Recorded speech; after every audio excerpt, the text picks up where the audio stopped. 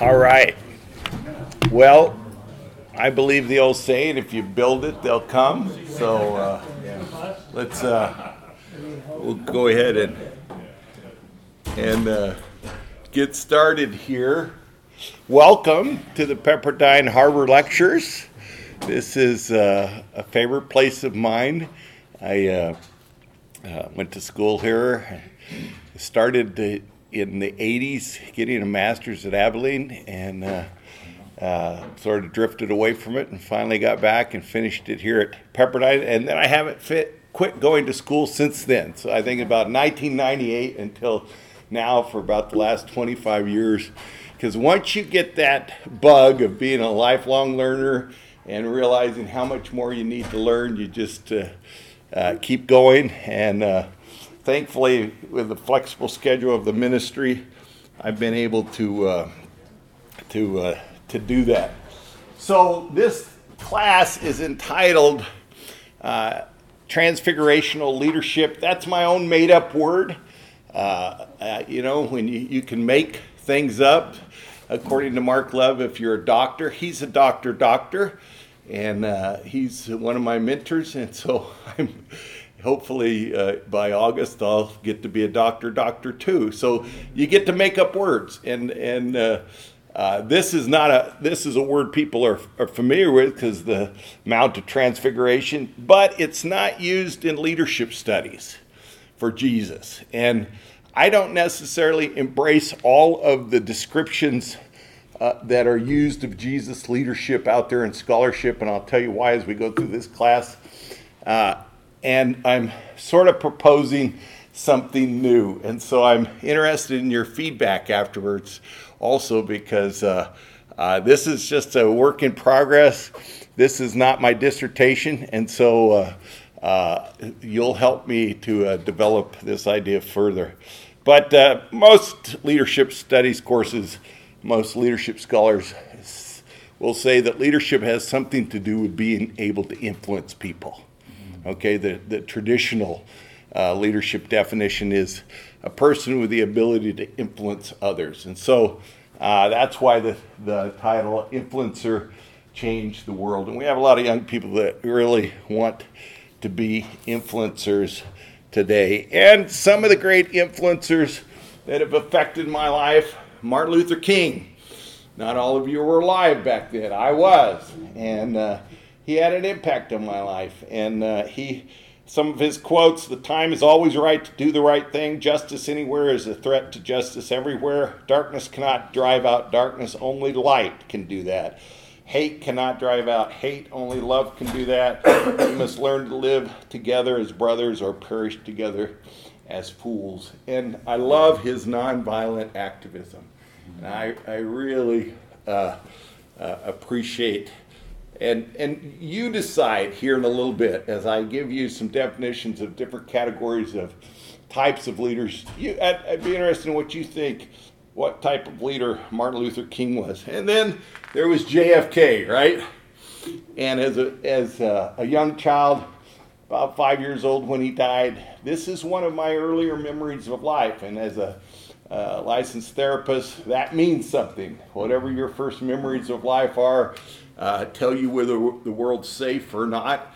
And this was something that influenced me. Ask not what your country can do for you, but ask what you can do for your country. They planted seeds in me to change the world. And I see many of you maybe in my baby boomer age group, and you've had that seed.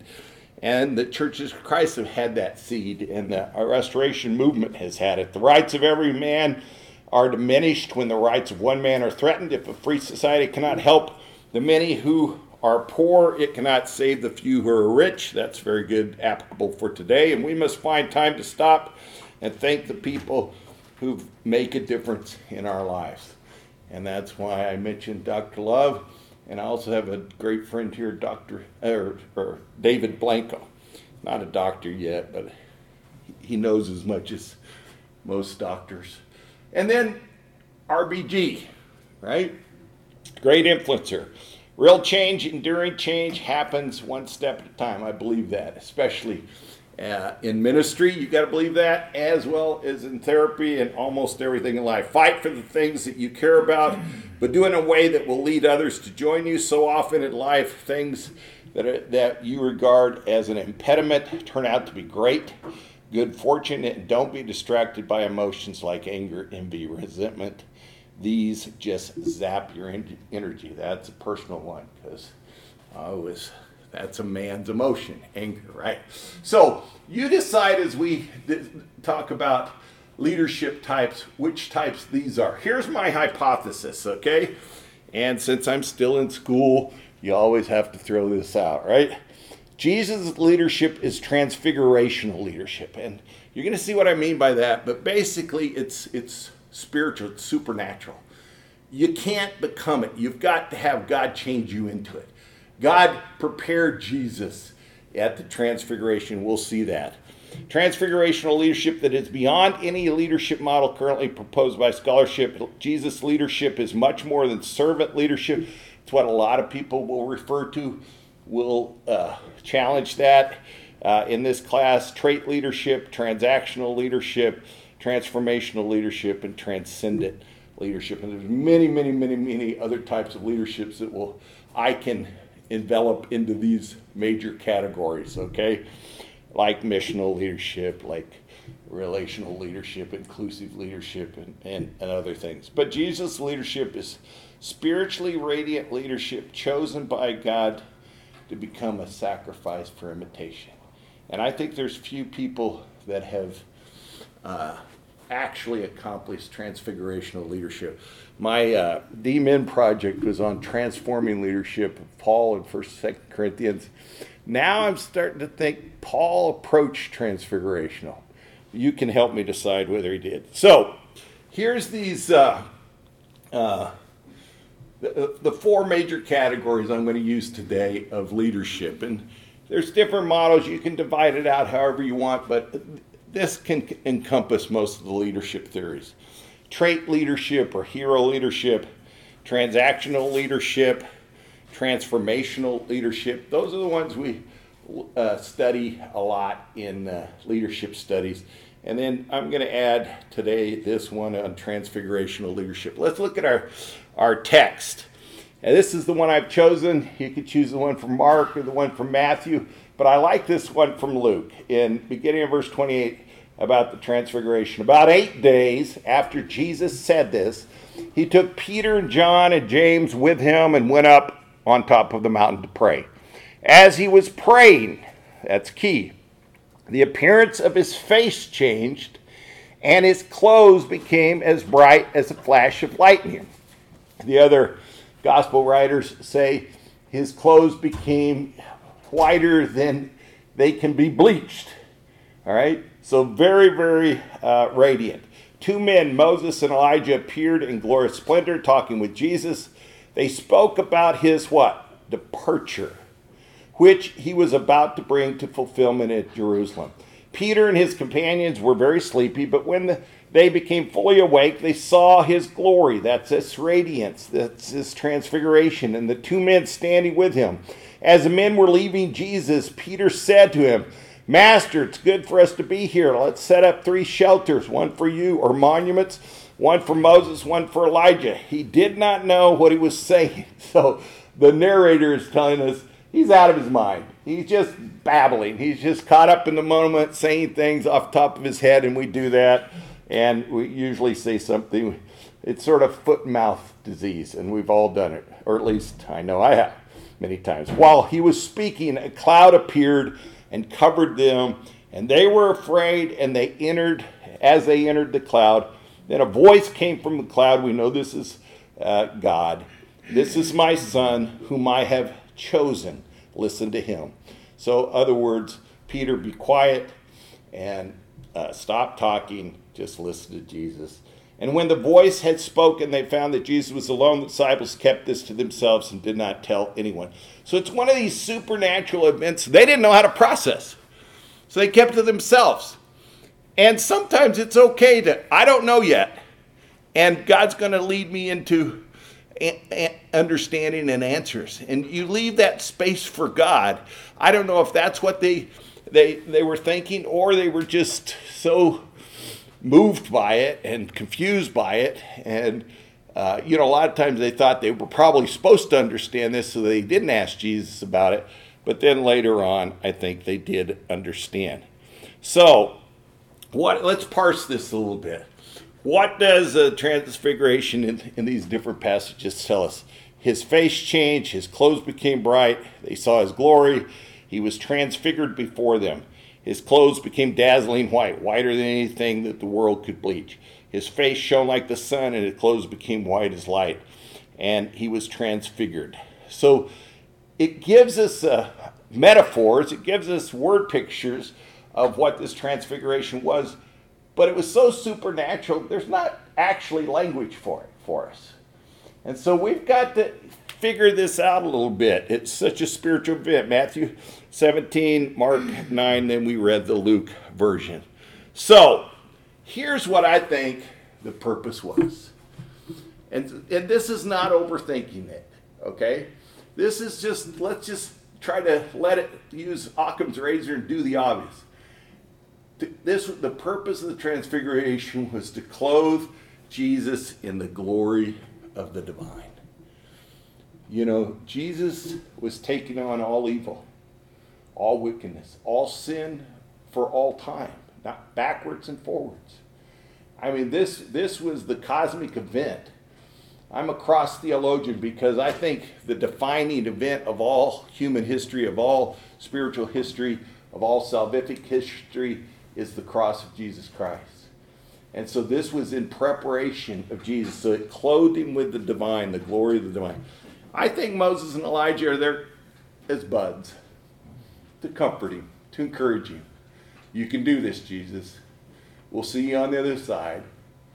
I don't know what they said, but they're there for a reason, and we can only speculate. And then, what is the statement that's in all three accounts? This is my son. Only stated a few times, his baptism and at the transfiguration. This is huge. This is my beloved son, my one and only, the beloved. The beloved. And I think if any father tells their son, I love you, son. I love you. That is so significant. It's so important. It has an impact on that son's life forever. Some of us longed for that. Eventually, I was able to get it about 3 years before my dad died. Really made me feel that way. I had other father figures. But if you had a father that made you feel loved, that loved you, it changed your life for the better. And we have to be those fathers for some of the people that didn't. And we got to direct them towards God so they get that sense of the beloved from him. But this is my son. So I believe that the purpose of the transfiguration was to prepare Jesus for the cross, for this sacrifice, for this big event. And so that's what transfiguration do. We'll come back to that. Let's go back through a little bit of history of leadership here. Traitor hero leadership. That's what the Romans practiced, the Greeks practiced. Plato, Aristotle, Socrates said you were gifted with it. You had to just have that gift and that talent. And you really couldn't become it. And they've influenced Western civilization and Western thinking for so long that we sort of look at our leaders and see if they have the gifts or talents. It's changing a little bit. That people can become leaders, and anybody can become a leader, and you can multiply your talents, and you can develop these skills and abilities. But because of the ancient Greek history and the Roman history, it's still deep within most people that you're either gifted and you're a leader or you're not. And that's changing. But one of the great hero leaders of the Bible, David. We can think of others. What are some of the others you think of as a hero leader in the Bible? They became leaders because they were heroes. Joshua? That's a good one. Who else?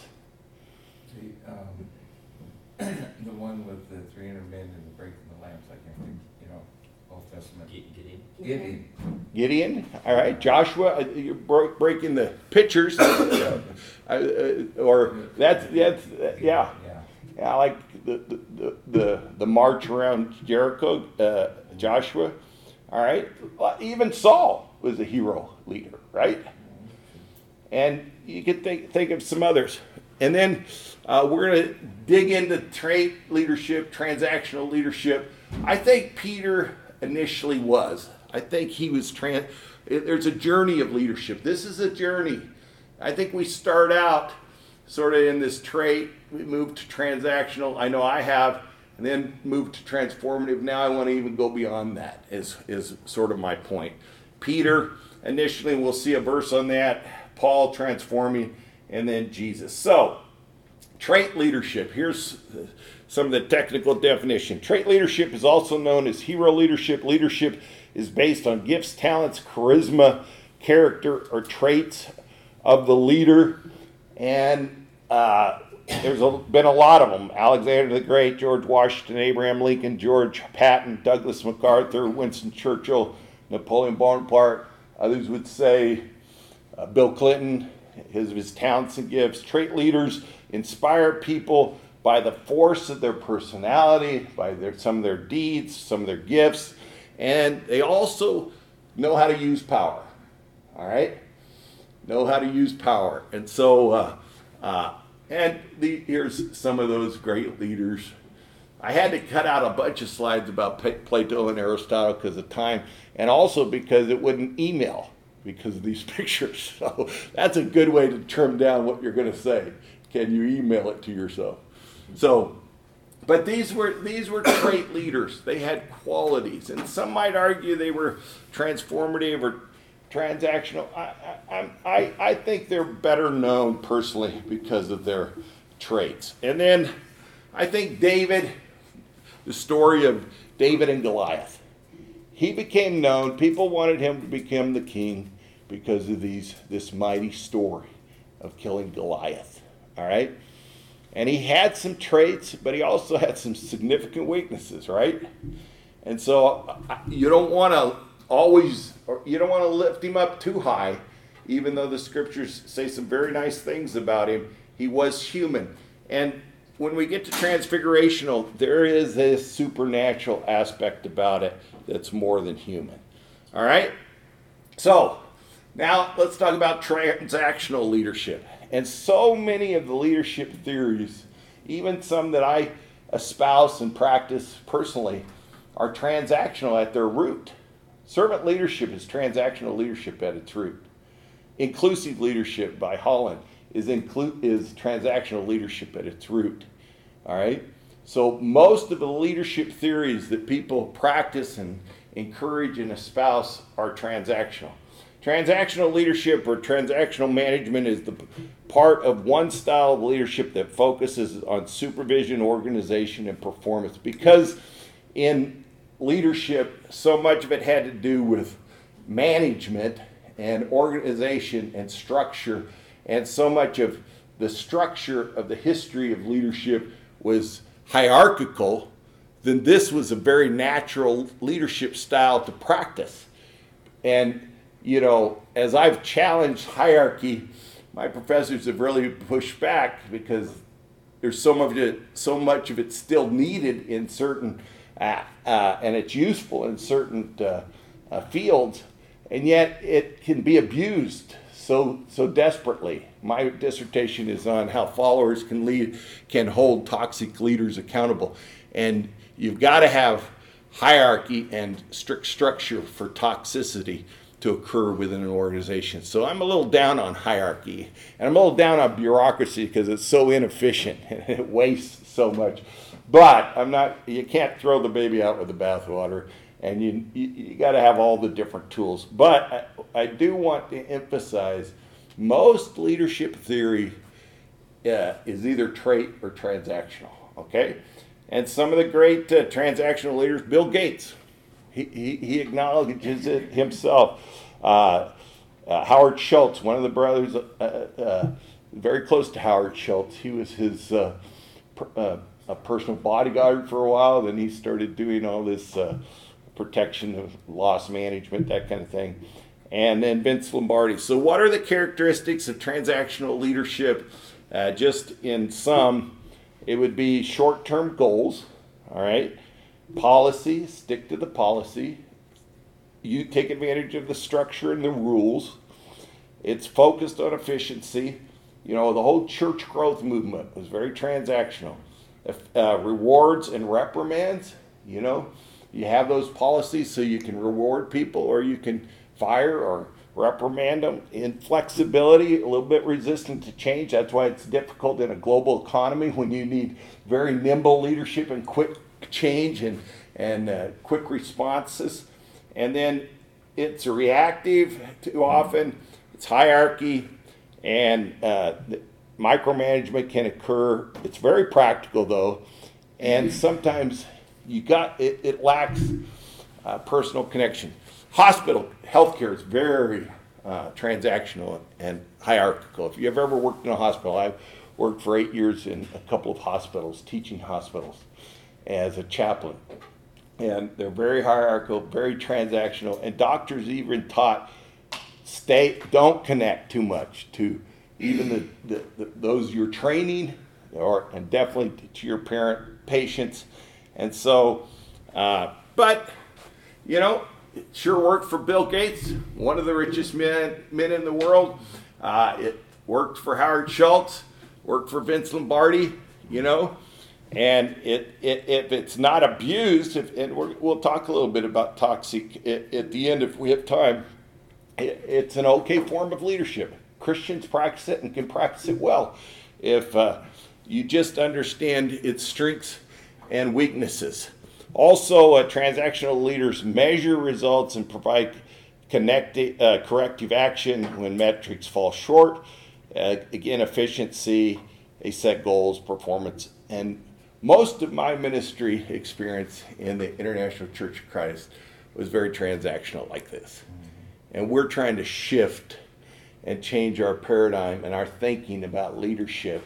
And that's why I've been focused on leadership for about the last 20 years, because I think that was our problem, okay? That no leadership's not good. Bad leadership is maybe worse, and we want good leadership. Some of the scholars, Max Weber is a famous theorist as far as management and power and leadership. James McGregor Burns, I brought a whole sack of books and have his in the car. I didn't want to carry them up the hill, so I just left them in the car. And most of you probably know these books anyway. And Bernard Bass further developed, and others have further developed transactional leadership. So take what I'm saying in generality. And it's not good to broad brush, because these things are still evolving, especially when they peel off into other leadership theories. But Weber started it out with 3 categories: legal, rational, and use of authority. And unfortunately, things like that, these seeds that things start with, stay in the workings. And so that use of authority, that's why authority has gotten abused a lot in leadership, et cetera, et cetera. So let's look at transactional theory by Peter. You know this passage. This is Ananias and Sapphira. And I really struggled. What's an example of Peter's leadership? And there's some great passages in 1 Peter about dying to self, and even when you're wrong, to just surrender and imitate Jesus and take up the cross. And that's later in his maturity. Early in his leadership, he was very transactional. And he set both Ananias and Sapphira up. I think he knew the answer. He asked them, and they lied, and they died. All right? And that's a bummer. I'm glad we don't get treated that way. I'm glad there's grace. And that's the danger of transactional leadership. It can be very destructive and hurtful. But great fear came over the church, and so they definitely didn't lie. Especially the leaders definitely didn't lie to Peter. And so it sort of started the movement off in this real sense of righteousness and holiness. But I think this is one example of Peter's leadership in the beginning. And we won't dwell on it. Okay. So, but again, and now let's shift to transformational. There's a lot of debate about who's a transformational leader. People will say Barack Obama. Others will say Margaret Thatcher, Ronald Reagan. Most people will agree that Steve Jobs was, Jeff Bezos is, Nelson Mandela is, and Mahatma Gandhi. Okay? And why? Because their characteristics, they use motivation to help encourage development of positive morale of followers, high moral standards, environment with values, priorities, ethics, and morals, company culture, seek the common good, authenticity, collaboration, cooperation, open communication, coaching, mentoring, personal responsibility, autonomy. These scholars, Doughton started the thoughts, Burns developed it further, and Bernard Bass really further developed it. So this is sort of the standard for leadership studies in scholarship, transformational leadership. That's what, and there's been research though that it doesn't always work, because you'll get followers that are toxic. And they'll take advantage of this empowerment. They'll take advantage of this positive structure, and so it doesn't work in every situation. And that's why they'll say this transactional is useful. It keeps a real lid on, especially problem people. But in the right situation, especially in industries where there's need for creativity and innovation and imagination and development, which is almost everything now in a global economy, in a global society, especially in church. We don't know how to do church right. We're not, the church is on the outskirts of society now, especially in Western civilization. And so we're trying to learn how to do church all over again. Missional church is on the cutting edge of that. Mark and Pat Kiefert and others, Emerging Church, tried some things. So we're trying to learn how to be great leaders in a very dynamic, changing environment. Okay, and so that's where I think transfigurational leadership is going to come in. But still, many people are focused on this transformation because these people did great things. I mean, I'm inspired by Mandela. Yeah. Back to the previous slide. Sure. Just briefly. Yeah. Thank you. Okay. You have a question about it? No, I was trying to summarize your second bullet, and I wasn't fast. And my email is gmarutzky@gmail.com. I know you can't spell my name. It's in the schedule though, and I'll send it to you. I haven't published this. Don't have proprietary rights on it yet, and I don't care. I'll give it away. I'll publish something that I won't give away, or I'll give away later. But these are just fresh ideas. So, Paul, I think, is a transformational leader. We know this passage, especially those of us in the ministry. 1 Corinthians 9, becoming all things to all men so that we might by all means save some. To the Jews, I become a Jew. To those not under the law, I become one not under the law. To win as many as possible. The key word for me in that passage is win. But he let himself be changed and be different and respond to people. And that's what transformational leadership, the reason you probably hear I'm a little down on transactional because of motives. Okay? The ultimate motive for servant leadership, the ultimate motive for transactional leadership is that word influence. You want to influence somebody. And my definition, this is why it's not going to be in the PowerPoint and it's not in the notes. So don't steal this from me yet. All right? This is my original. Is leadership for the 21st century is the intersection of leaders and followers. That leaders don't do leadership alone. All right? That Boast, who wrote a book, Leadership for the 21st Century before the millennium came, Roast, said that there are no leaders without followers. And most leadership studies are discussing leadership more in the terms of this relationship between leaders and followers, that leaders don't do leadership, that leaders are half the equation, but it takes both. It's that leadership occurs at that intersection, that connection, that relationship of leaders and followers. And I think that's where the best leadership occurs. I don't think that's the only place leadership does, but I think it's the best leadership occurs there. And I ran it by Pat Kiefer, and he liked it, so not long ago.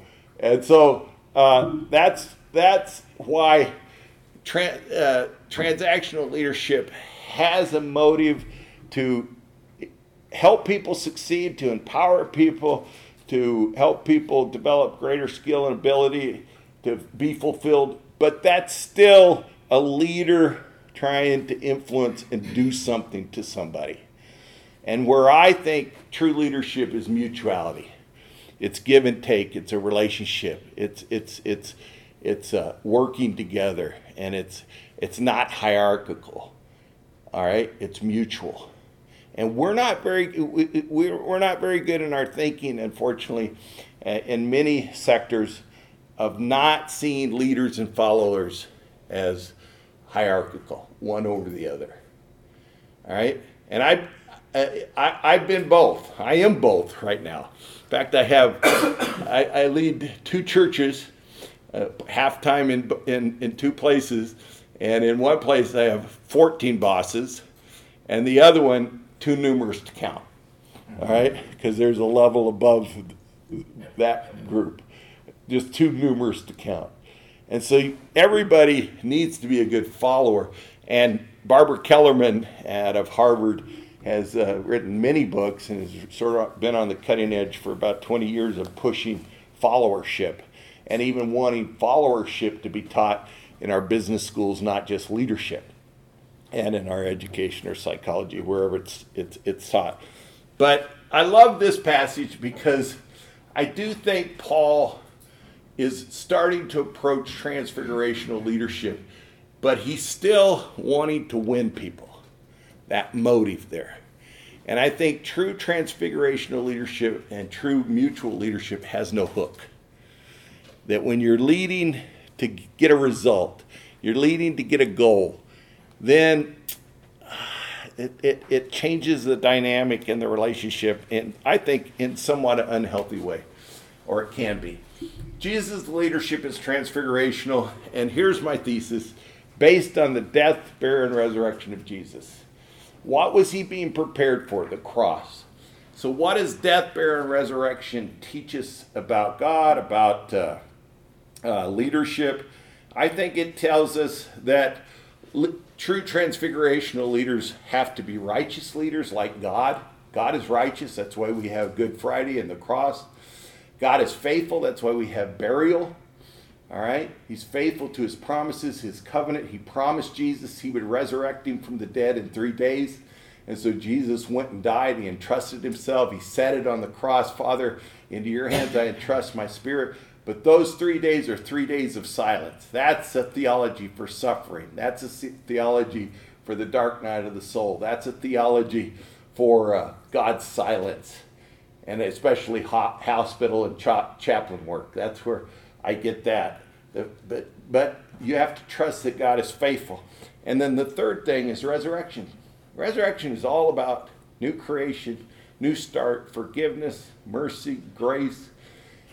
And our movement, the ICOC, we're very strong on the righteousness and the holiness of God. We're pretty strong in faithfulness and the covenant and the scriptures. Really been weak in our history on God's grace and God's mercy. And Mark taught me in a class in Abilene, and great teachers like Mark and his dad Stuart, their throwaway comments are the ones you dive after in your heart and mind and don't want them to hit the floor. And Mark just said one day in class, all ministry is redemptive. And now just even saying it chokes me up, because I didn't really think that way or know that before he said it. I've been in ministry almost 25 years at that point. That's sad. But was so profound, and it's changed my life so much. Good leadership changes you incredibly. But good theology, and this is practical theology, this is simplistic, this is ministerial, but just because it's not, I shouldn't say simplistic, just because it's simple or it's synthesized from big theology does not mean it's wrong. To me, this is my guiding theology right here. God is trialectic, and that's another word I made up. You know dialectic, but I made up the word trialectic. Three things being true at the same time. So God is always righteous, faithful, and merciful. He's always holy, faithful to his covenant, and gracious. And I do ministry that way. That any correction has to be all three. Every sermon needs to be all three. Everything I do, every appointment has to have all three elements. They have to be true at the same time. And it's a challenge, but that's the calling. And when you're imbalanced, then you have imbalanced churches, and you can do damage to people. And as a professional therapist, that's the last thing I want to do anymore, is add to people's afflictions or difficulties. Life's hard. I don't think people are fragile. I think we all have great strength. But I've seen so many damaged people. And I always keep at least a client, even though I'm very busy in ministry. I have a couple right now.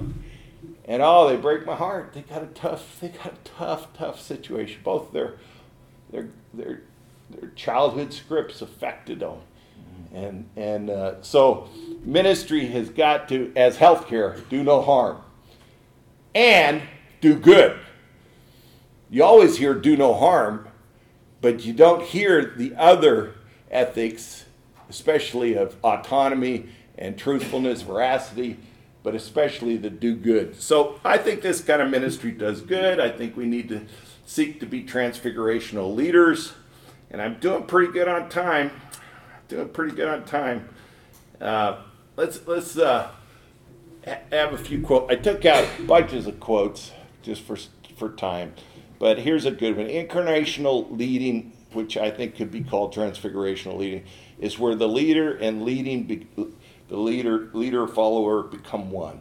Where we lead primarily out of who we are as opposed to what we know and what we can do and what position we hold. It's not positional. And the only way you can do this effectively over the long term, being authentic and real, is to let God transform you. And I can look back at my life, 42 years of ministry, almost 43 years. I see how God has transfigured me.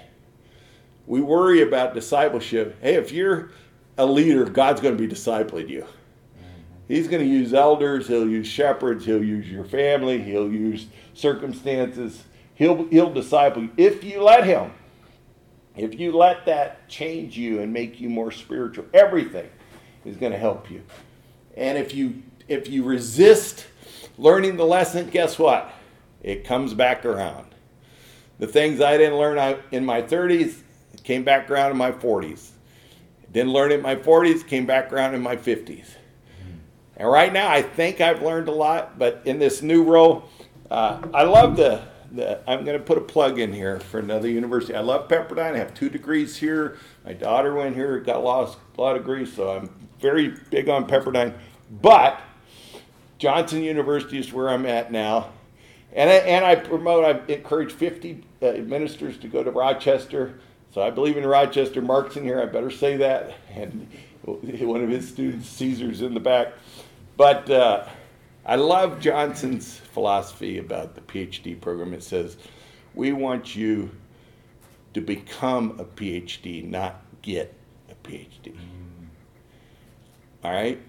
And God does that. During my transforming leadership study of 1 Corinthians, I went through some things. I dropped out for a little while. I changed churches, got out of the ministry. I was transformed by writing and studying and researching transforming leadership. Now, studying transfigurational leadership and inclusive leadership and not the opposite of toxic leadership, I'm being transfigured. I'm being put on a cross, leading 2 churches at my age, 65, is death work. It's daily denial of self and sacrifice. I'm working harder here the last few years before I might retire than I ever have before. But I'm loving it because I'm learning what I'm studying. That this is real transfigurational leadership. I have to let God and leave space for God, because I'm leading a situation, trying to heal a situation that got a lot of hurt, a lot of pain, a lot of shatteredness, and trying to restore a group of about 700 people in this church that really were damaged. And I don't have all the answers. So I don't have hardly any answers, even with all this education and all this experience. And so it's transfigurational leadership I'm learning as I'm going. That's why I'm saying this is a workshop. I haven't arrived on this stuff, but I'm learning it. Now, let's tie it to the theology of the cross, and then we're going to have to wrap up. The knowledge of God explodes from the events of the cross, and it tells me God is just, faithful, and merciful. The Father is righteously holy, and therefore a sacrificial death has to occur. The Son is covenantally faithful in his obedience to die with trust in the goodness of the Father. Additionally, the Spirit is mercifully empowering to bring the dead to life and to seal the promise of new creation.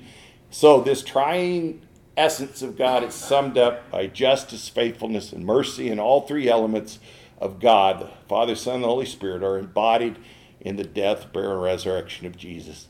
And that's, we seek to be like the Son, but we really got to become like the Spirit, have all the virtues or fruits of the Spirit, as well as be like the Father for people. So, again, Jesus' leadership, transformational leadership, is based on death, burial, and resurrection. There's not a lot on cross theology. Luther promoted it. Bradbury wrote about it. Gregg wrote about it. I want to just close it down. Told you about servant leadership. All these things are great as elements of, but Greenleaf, who developed it, was a Bell telephone salesman. All right, it's very business oriented at its roots, and it's been adapted by Christian authors, but it was really is a management, was a business approach by Greenleaf, and in 1977, and it's to influence and affect followers. I think Jesus' motives were purer than that, and ours can be too. And we can call it leadership. We use it because of Mark 10. Don't be like, you got to drink the cup. And then Jesus says, if you're going to lead, you got to be the servant of all and not lord it over people and exercise authority over people, meaning abuse people. All right. And I think Jesus and transfigurational leadership includes servant leadership, but I think it's bad for us as Christians to embrace that management leadership style. We have to totally rewrite it if we're going to say that's Jesus' style, servant leadership. And at Johnson, I put it in a post, and I got deducted for it, calling Jesus' leadership servant leadership. And I thought, wow, that's harsh. I think he practiced this, but not as it's described in leadership studies. So we were both right, but professors are the only ones right when you're a student. Let me just make that clear. All right. I want to just say one more thing, because this is my research right now. Toxic leadership. Toxic leadership occurs in the toxic triangle of authoritative or authoritarian leaders, a conducive environment which is usually hierarchical and very structured and lacking communication and accountability, and thirdly, susceptible followers. Followers that won't dissent or speak up or challenge the leader, that will be silenced. And the allure of a toxic leader, studying has blown me away. And I've been a part of it. And almost every one of our politicians make promises they know they can't fulfill, and that's the allure I'm not saying they're all toxic, but that's the allure of the toxic leader. They can tell a narrative and tell a story and make promises and make life sound like it's going to be great under their leadership, just like Absalom did, and others that were usurpers.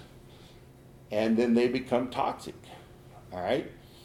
And anybody, I believe, can become a toxic leader, because absolute power absolutely corrupts. That's why every system needs checks and balances and needs this mutuality, all right? But even elderships can become toxic, all right? That's why a lot of ministers leave the ministry, because they feel like they're under Sauls, not under pure-hearted people, under Jesus, okay? So I just wanted to throw that out about the toxic triangle. And so the toxic, it can be defeated by the tertiary triangle. I'm making that up too, okay? I got to do the research before I get to put this in to a slide though. But I think what I might find out is the tertiary triangle includes a egalitarian structure. Well, first an accountable structure, that there's accountability, checks and balance, and then and more of an egalitarian organizational style.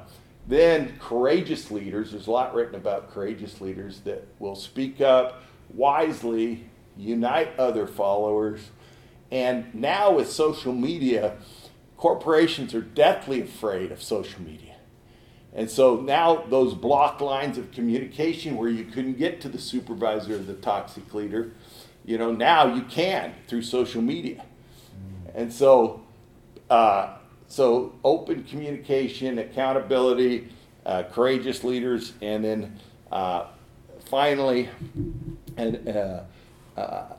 just an accountable organization, courageous leaders, and then to combat the structure, just more open communication and flatter. And all effective organizations in the world right now are flattening out, because that's the only way you can be nimble, and you can be as responsive to the market and responsive to the global changing situation. That these bureaucracies, you can just go back in history of all these successful organizations that die, and every 20 years there's a turnover. All right, I got to wrap up. The next class is coming in. Sorry I didn't let you ask any questions. You can meet me in the hall and I'll answer.